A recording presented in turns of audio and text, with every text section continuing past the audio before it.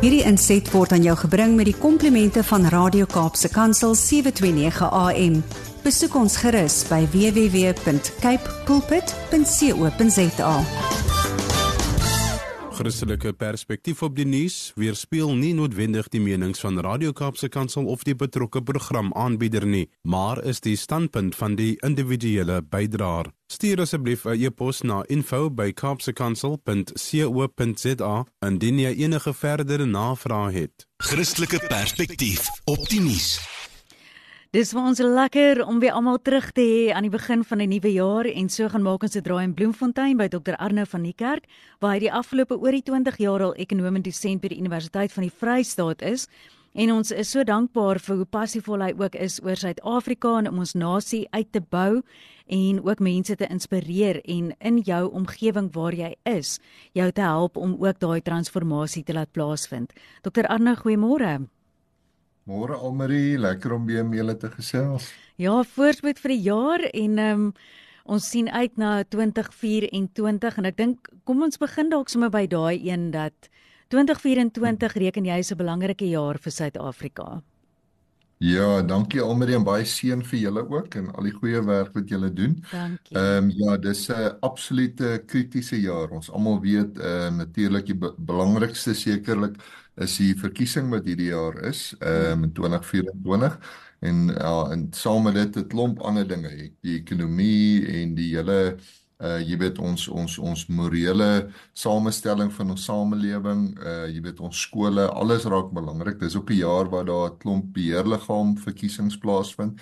So is belangrik dat Christene betrokke raak, veral weens die uitdagings in ons skole. Jy weet al hoe meer sien 'n ou daai liberale agenda verdryf word en moet regtig standpunt inneem vir die woord. Ja, net om te sê die verkiesing, ek meen ons gaan nie politiek praat nie, maar ons almal weet, dis die een keer wat jy weet die mense geleentheid het om regtig verandering op hoogste vlak te bring. En ek dink, ek meen in ons waarneming reg oor die land is mense gereed vir verandering. Jy weet, dis nou mense uit alle groeperinge uit.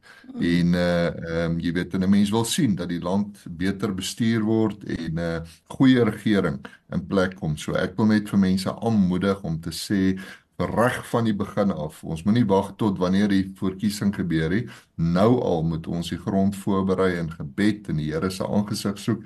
En dan die prakties doen, maak seker jy is geregistreer vir die verkiesing. Ek weet die AIC het nou aangekondig, die laaste geleentheid waar mense amptelik openlik, jy weet, kan by plekke gaan registreer, is die eerste naweek in Februarie. So mense maar net op die uitkyk wees, daai Saterdag en Sondag, ek dink van 9 tot 5, sal daar AIC tente wees in mense se gemeenskappe, so dat mense daar kan registreer. Ek weet mense kan ook aanlyn registreer, maar as jy al gestem het, dan behoort jy outomaties geregistreer te wees. Maar regtig waar, ons het nodig dat elke Suid-Afrikaner sy merk maak en standpunt inneem. En veral, ons vertrou die Here vir 'n wonderwerk hierdie jaar. En kom ons doen dit. Dis nie vergesoek nie. En mense, Christene wonder altyd oor die politiek en moet ons betrokke raak. Ek meen, as ons nie, dan gaan die wêreld dit oorneem en dan gaan die land net verder verval. So ons moet betrokke wees om sout en lig te wees, juis daar waar dit donker is. So ek wil mense maar net aanmoedig, hierdie is die jaar vir Suid-Afrika. So kom ons staan op en soos ons nou gesê het in ons gemeenskappe, dit begin in ons huise, in ons gemeenskappe.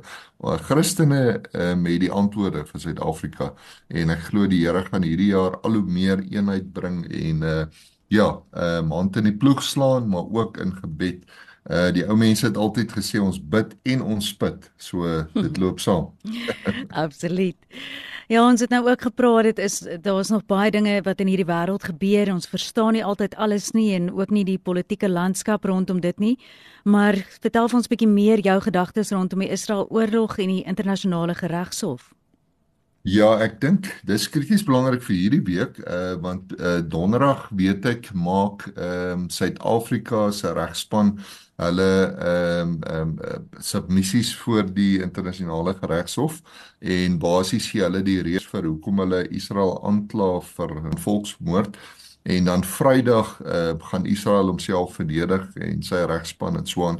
En is eintlik effens ongehoord baie keer of Israel het nie van tevore en ek dink baie ander lande as 'n aanklagte is hulle self gaan verdedig nie. So dit wys jou hoe in wat 'n ernstige lig hulle dit sien. Maar ook dit wek kommer aan die kant van ons regering en ons eie mense jy weet die motiewe agter hoekom hulle sulke stappe neem. Dit voel amper op ons jy weet die pionne is van ander wêreldmagte. Jy weet so kom ons bid absoluut dat die Here se wil sal geskied en ook dat jy weet ons regering by 'n plek van jy weet regtig berou sal kom, by 'n punt sal kom waar hulle besef hoe nodig hulle God het want dit voel asof hulle jy weet in die hande van duistere magte speel. Jy weet so hoe ons as land posisioneer met die huidige regering is uiters kommerwekkend. Ek meen ons BRICS het nou uitgebrei hierdie jaar en dis miskien ook 'n belangrike ding om te sê. Nou Iran, Saudi-Arabië, Verenigde Emirate, baie van daai lande is nou deel van BRICS wat miskien ekonomiese voordele tot 'n mate inhou, maar dit belyn ons totaal en al met die oosterse lande en anti-westers. Jy weet so, dis ook iets waar ons moet bid en waaruit ons moet kom en dis hoekom jy weet die verkiesing 'n wonderwerk nodig is sodat ons kan herbelyn en absoluut die land op 'n traject kry waar ons binne God se wil is en nie soos die huidige situasie nie. Ons sluit daarom af met so 'n klein bietjie goeie nuus as dit kom by ons eie ekonomie. Wat kan jy daar met ons deel? Ja, dis regtig eintlik verbasend om te sien die inflasiedruk wat daar was is besig om af te neem en daar is al klaar sprake selfs globaal in Amerika dat die federale bank wat hulle sentrale bank is in Amerika beoog om rentekoerse te verlaag in Maart omtrent. En gewoonlik as dit gebeur dan doen die meeste ander lande dit ook. Ek dink die Reservebank is ook in 'n proses om te kyk om rentekoerse te verlaag, hopelik met 'n kwart persent, 25 basispunte. So as dit gebeur, gaan dit geweldige druk op die ekonomie verlig. Ons weet dit kan net gebeur as inflasie jy weet afkom of in toom bly. So ja, dis ten minste 'n goeie positiewe vooruitsig, want ek dink ja, skuldvlakke is al klaar hoog en baie mense moes al klaar selfs meer ekstra skuld aangaan net om te oorleef. So as rentekoerse afkom, gaan dit lewenskoste drasties te verminder, wat regtig goed en belangrik is. So, maar kom ons bly in gebed en ons bly in geloof. Die ekonomie is krities belangrik, veral vir die jaar wat voorlê, baie belangrike deurbrake. Ek meen dit moet belegging lok en dit moet werk skep, jy weet, so dis strukturele aspekte in die ekonomie. Ja, en ek meen as daar 'n nuwe regering is met 'n beter ekonomiese plan al klaar gaan dit die ekonomie 'n opstoot gee. So kom ons bly in gebed en ons vertrou die Here. Hierdie jaar is die jaar. So laat ons nie slap hande en lampknieë hê nie. Die woord sê dat ons opstaan en regtig ja, 'n verskil wees hierdie jaar.